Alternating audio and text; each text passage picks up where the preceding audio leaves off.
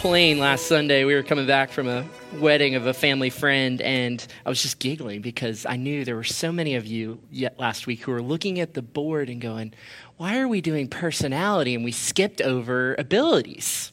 And so that OCD part of you, I just know was kicking. So we're going to backtrack just a little bit this week, and we're going to go back to abilities.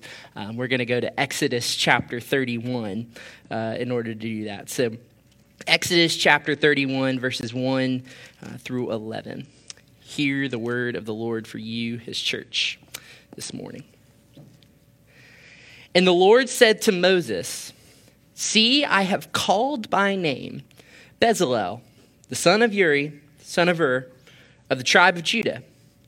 And I have filled him with the Spirit of God, with ability and intelligence, with knowledge and all craftsmanship, to devise artistic designs, to work in gold and silver and bronze, in cutting stones for setting, and in carving wood, to work in every craft. And behold, I have appointed with him Oliab, the son of Ahisamach, of the tribe of Dan. And I have given to all able men ability, that they may make all that I have commanded you, the tent of meeting, the ark of the testimony, and the mercy seat that is on it, and all the furnishings of the tent, the table and its utensils, and the pure lampstand with all its utensils, and the altar of incense, and the altar of burnt offering with all its utensils, and the basin and its stand, and the finely worked garments, the holy garments for Aaron the priest, and the garments of his son, for their service as priests, and the anointing oil and the fragrant incense for the holy place. According to all that I have commanded you, they shall do." This is the word of the Lord. Let's pray together.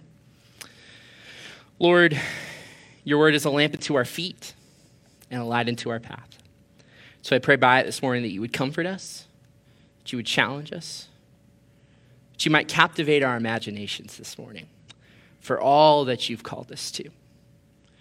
Father, give us a greater vision this morning, we pray. In Jesus' name, amen. Well, shortly before Steve Jobs passed away, he was the founder of Apple. He was quoted in saying this in an interview. "Ever since I had cancer, I've been thinking about God more. And I find myself believing a bit more. Maybe it's because I want to believe in an afterlife. That when you die, it doesn't just all disappear. But sometimes I think it's just like an on-off switch. Click, and you're gone. And that's why I don't like putting on-off switches on Apple devices. Maybe I want to believe in an afterlife because when you die, it doesn't just all disappear.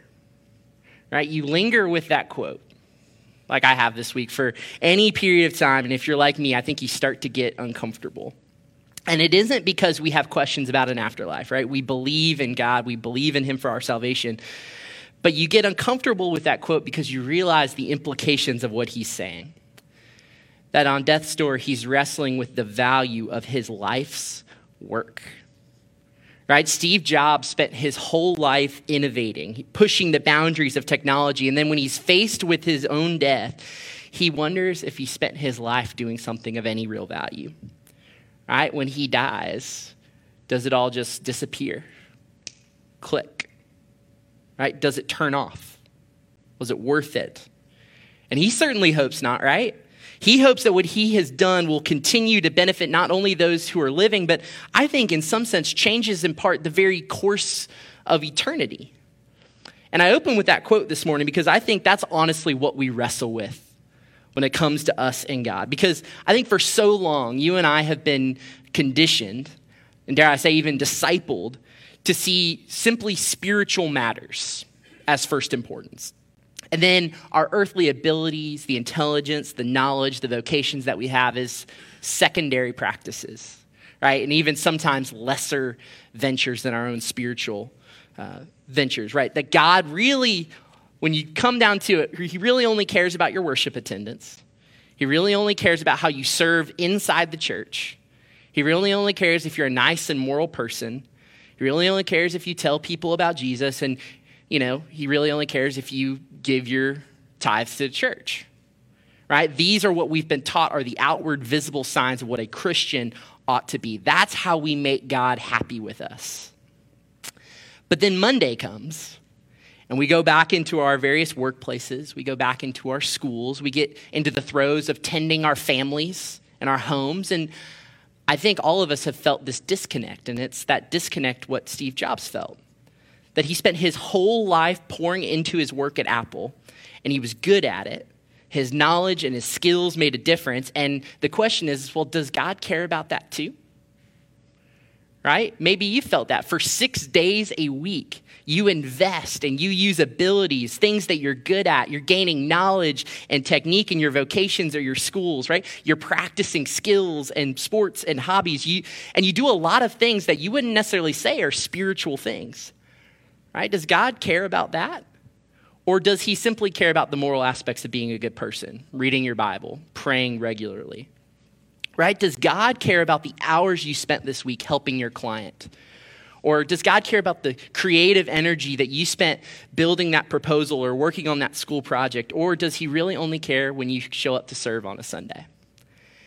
And this passage that I read this morning, I think it reveals to us that this disconnect that we sometimes have between our spiritual and our secular lives, our faith and our natural talents and our gifts and our abilities, that's a false either-or decision.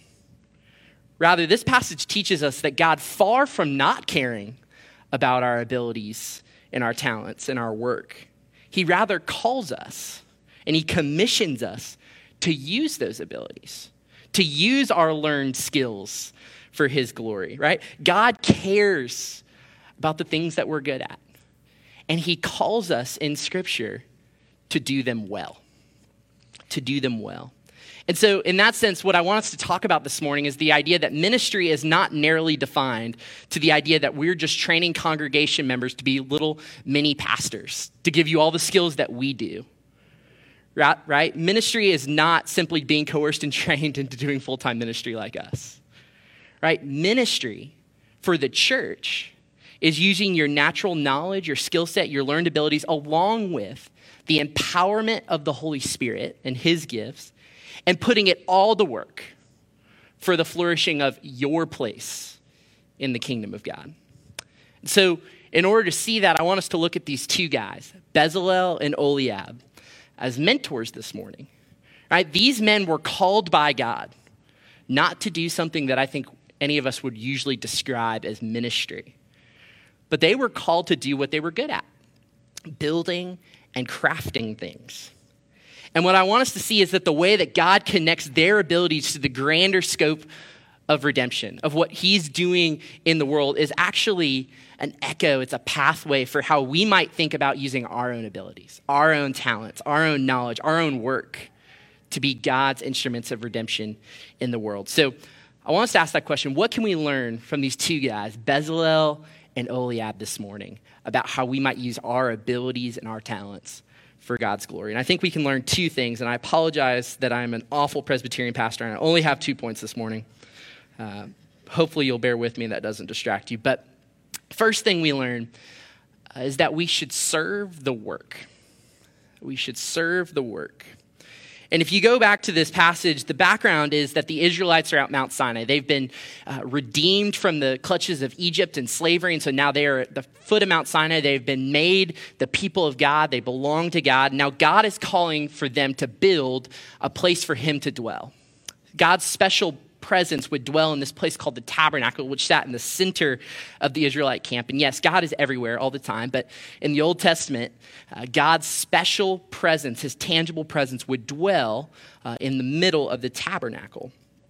And this tabernacle was to be tended by the religious leaders of the day. It was to be tended by the priests. There's a lot of sections in the Old Testament where it talks about, how priests ought to do this offering, how they ought to act before the people. But in Exodus 31, there's a really interesting shift in that this passage does not call for the priests to be involved in the building of the tabernacle. Rather, God calls two guys, Bezalel and Oholiab, two master craftsmen who the scriptures say God has given great ability and knowledge to work and construct the elements. And If you go back and you look at that, what's fascinating is that the word in Hebrew that God is using to call Bezalel and Oholiab, if you take that word call, that is the same call that God gave to Moses. It's the same call that God gave to Abraham. And so you start to connect the two, right? God is calling Bezalel and Oholiab in the same way that he called Moses and Abraham. And why is that important? Well, it's because it starts to break down this divide that we sometimes have in our minds, that there's this sacred, religious, holy aspect to our lives, and that there's this secular aspect to our lives, right? There are the things we do for the church and God, and then there are things that we do to make a living and to enjoy the world. And in our minds, we like to separate the two, right? And what we talked about earlier is God really cares about this spiritual side of our lives, and, he really doesn't care so much about the secular aspect of our lives. And then the story of Bezalel and Oholiab comes along, and that divide couldn't be farther from the truth, because if God is calling Abraham and Moses in the same manner and distinction as he's calling these two craftsmen to do that task, then doesn't that throw that divide out the window? Right? I think we would all say that Moses and Abraham had high spiritual callings. But so did Bezalel and Oholiab. Right? They were different callings, but all important in God's working of redemption. Dorothy Sayers has a tremendous article called Why Work? And she starts to answer that question a little bit this way. She says this: Christian people, perhaps maybe most the Christian clergy, must get it firmly into their minds that when a man or woman is called to a particular job of secular work, that it is as true a calling as to a thoroughly religious one. See, Bezalel and Oholiab were called by God to be craftsmen and to work in the tabernacle because that was the way that God intended to use them, right? Building and crafting something that would allow the people of God to enjoy the beauty and the glory of God. And so far from making Bezalel and Oholiab adapt and just simply learn the skills of a priest in order to be useful in God's people, right? God gave Bezalel and Oholiab skills and abilities that were useful in glorifying God in their particular place in the kingdom. When I was in college, I went on this Christian leadership retreat with Cru, and we were broken up with a couple students, and then there were a couple grad students, and these grad students were on staff with the ministry, but they also had a couple part-time jobs. And I remember we were having one of these chats about glorifying God at work. And she said during one of these chats that this staff member was feeling a little bit underwhelmed about her call. And the reason is she said she was working in an office and that she had shared the gospel with every single person in her office. She had told everyone about Jesus already. And her next question was, all right, I've done that, so now what? Right? She had done what pastors and tell congregations to do all the time, tell people about Jesus, right? Evangelize, share the good news, right? These are good things, but she'd actually, was one of the rare ones who had gone and done it. And now she was asking, well, now what? I think what Bezalel and Oholiab would say, well, actually, simply doing your work well, simply using your abilities and talents and putting them to use is glorifying, honoring to God. And God uses those things. And Dorothy Sayers says in that article that this is what we call serving the work.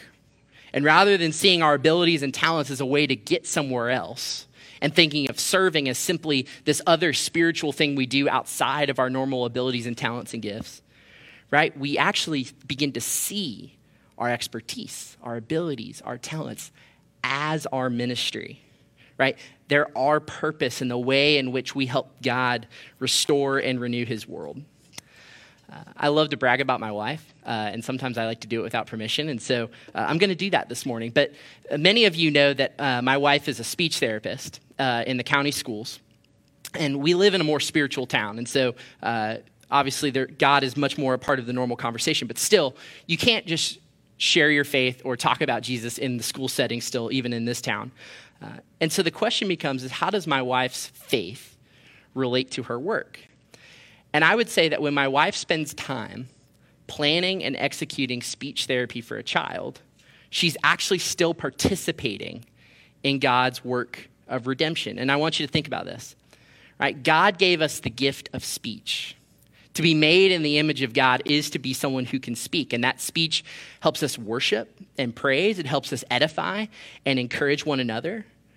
And yet because of the fall, right, we see that children and adults sometimes lose that capacity to speak. And so every day that my wife goes to work in the county schools, right, whether she sees it as spiritual or not, she is participating in helping to restore the image of God in a child, right? She's helping to restore that gift of speech. And so maybe you're a doctor or a nurse, and your job directly ties to healing or restoration. Or maybe you run a business, and you're helping give economic help to your employees, but you're also providing a service that helps this community flourish through your product or your service. Perhaps you're in finances and you're helping somebody be a good steward of what God has given. Perhaps you're a lawyer and you're helping get justice and helping set things right. Maybe you're in land or you're in agriculture and you're bringing forth beauty and goodness and sustenance where there wasn't before. I don't want to go job by job because we could be here all day, but what I get excited about is when people start dreaming of like, wait, how do my abilities, how do my talents actually help me be a part of what God is calling me to do? Because like Bezalel and Oliab, when you do your work well, that can be a ministry, right? And that opens it all up, right? Because every moment, every ordinary moment becomes infused with purpose. And so we want to be, as Christians, those who serve our work. Don't see it as just a side thing to get to the actual important spiritual things, but in all things, we're ministering. And then second, we want to determine structure and direction. We want to determine structure and direction. And if you keep reading on, you see how Bezalel and Oliab's craftsmanship helps create a space for God's people, right? They're creating something that's beautiful, that's excellent, which echoes God's nature himself. But if you keep reading to Exodus chapter 32, I didn't get to read it this morning, but if you just go down to the next chapter, you'll see that there is another element of craftsmanship. That Exodus 32 is the story of the golden calf, right? The people become impatient with God, right? Moses is not coming down the mountain. They need something to worship. So what do? They go throw all the gold to Aaron. They say, build us an idol that we can worship. So you have two contrasting pictures. You have Bezalel and Oliab on one side who are using their abilities to glorify God, to build something that's honoring to him. And then in Exodus 32, you have an act of craftsmanship that actually leads to something that is destructive to God's purposes. One of the books that I would probably say is in my top 5 books of all time, it's called Creation Regained. It's by Albert Walters. And he gives us a helpful way to think about this dynamic of this difference between what Bezalel and Oliab are doing with their craftsmanship versus what happens in Exodus 32 with craftsmanship that leads to self-destructive interest. And in this book, he says that everything has a God-given structure to it. And then that structure has a direction pointing one or two ways. And so maybe it's something like family or worship. Maybe it's something like technology or medicine or politics. Everything has a structure to it, a God-given structure that when it is done the way it's intended is honoring and glorifying to God, but also leads to human flourishing. Yet, when the fall occurred, Genesis chapter 3, what we did was we took the God-given structure of things and we pointed it in a sinful direction. We perverted the good. And so family was created good. But then because of our sinful perspectives and tendencies that began to creep in, right? Family doesn't always reflect in our culture what God intended, and it can actually be a destructive force when it's pointed in the wrong direction. Same thing with technology. Technology can have a God-honoring purpose, but sin can also lead us to take technology in a sinful direction.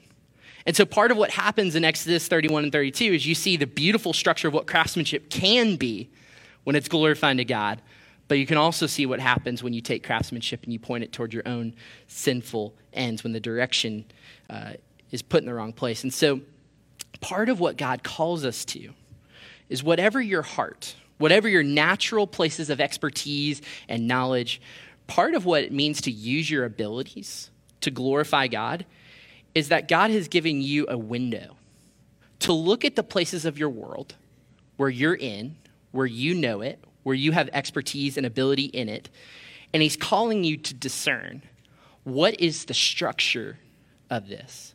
What is God honoring about it? What should this look like if it's going to lead to both honoring God and human flourishing? And he's calling us to redirect those things from the sinfulness that we often take it, right? Because when we're captivated by Christ's redemption of us, his renewal of all things, he's calling us to join in him with it. And here's the wild part. We get to do that in all our own ways and in our own places. And even more wild is it's not my job to tell you what that looks like in your place of the kingdom, right? I don't have the natural abilities or the natural giftings in sales or business. I don't have that window. I'm not a mortgage lender. I'm not a CEO. I'm not a lawyer. I'm not a farmer. I'm not a server at a restaurant. But you might be. You might have that window. And each and every day, you are seeing it up front and personal, seeing the structure of things, seeing what God might be able to do with this to honor and glorify him and lead to human flourishing. And you're also seeing where it's perverted, where the direction has been misled, and how God might be using you to restore that direction to what God originally intended. You see, your natural abilities lead you to have insights into God's plan of redemption here in Thomasville and around the world that I don't have. And what I see my role is as pastor is to equip you with biblical principles and understandings so that you go into your spheres and you discern with others who have similar gifts and talents, and you think about how you might be able to work and restore God's direction to what he originally intended it, right? As Ephesians said in that passage that we read earlier, it's my job to equip you, the saints, for the work of ministry. And so part of using our abilities is that we discern the structure of our places where we spend our time, right? Where we have knowledge, where we've learned and cultivated skills, where we can be impactful as God's instruments. Right? So we share the good news and we share the gospel through words, but we also get to demonstrate the power of the gospel because we do our things well. We do it with the excellence of God, whether we would think of those things as spiritual or not. So as I'll close this morning, I hope Bezalel and Oholiab have opened up your eyes a little bit. They've gotten you thinking, right? They weren't priests. They weren't the religious leaders of the day. They really didn't even have that flashy of a job. Right? But God was using the work of their hands for a purpose, just as he was using Moses to preach and just as he was using Abraham to lead the people into their promised land. And so I want you to think this morning, whether you're working, whether you're a stay-at-home mom, whether you're a student, whether you're retired and you're spending time with friends, what are you good at? What are you good at? What has God given you talent, knowledge, and also a window into? And how is he calling you to reshape the direction of a good but fallen structure? I think it's easy for us to get into this mindset of, you have our spiritual things over here and our secular things over here. But God is calling us to be faithful in all aspects of life. He's calling us to live a seamless life of faith where there is no overlap or gap. Right? He's calling us to live a seamless life of faith where all of us, spiritual gifts, talents, abilities, knowledge, experience, heart, is used for God's story of redemption. Let me pray for us. Lord, we thank you. We thank you that your vision for us is oftentimes bigger than our vision for ourselves, that we sometimes narrowly think about ministry as, well, this is just what we need to do. We just need to copy what the pastor does. And Lord, you have so much more that you want to do through this church.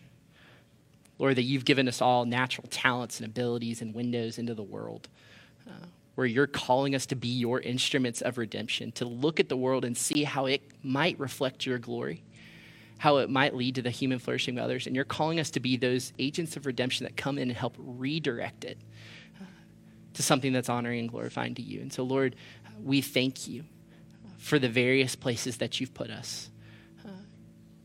You don't do anything by chance or by accident. So, Lord, I pray today that you would help us see, that you would open our eyes, that you would help us discern, help us think through these things. of where you might be using us in the coming days and months and years ahead. Pray this in Jesus' name. Amen.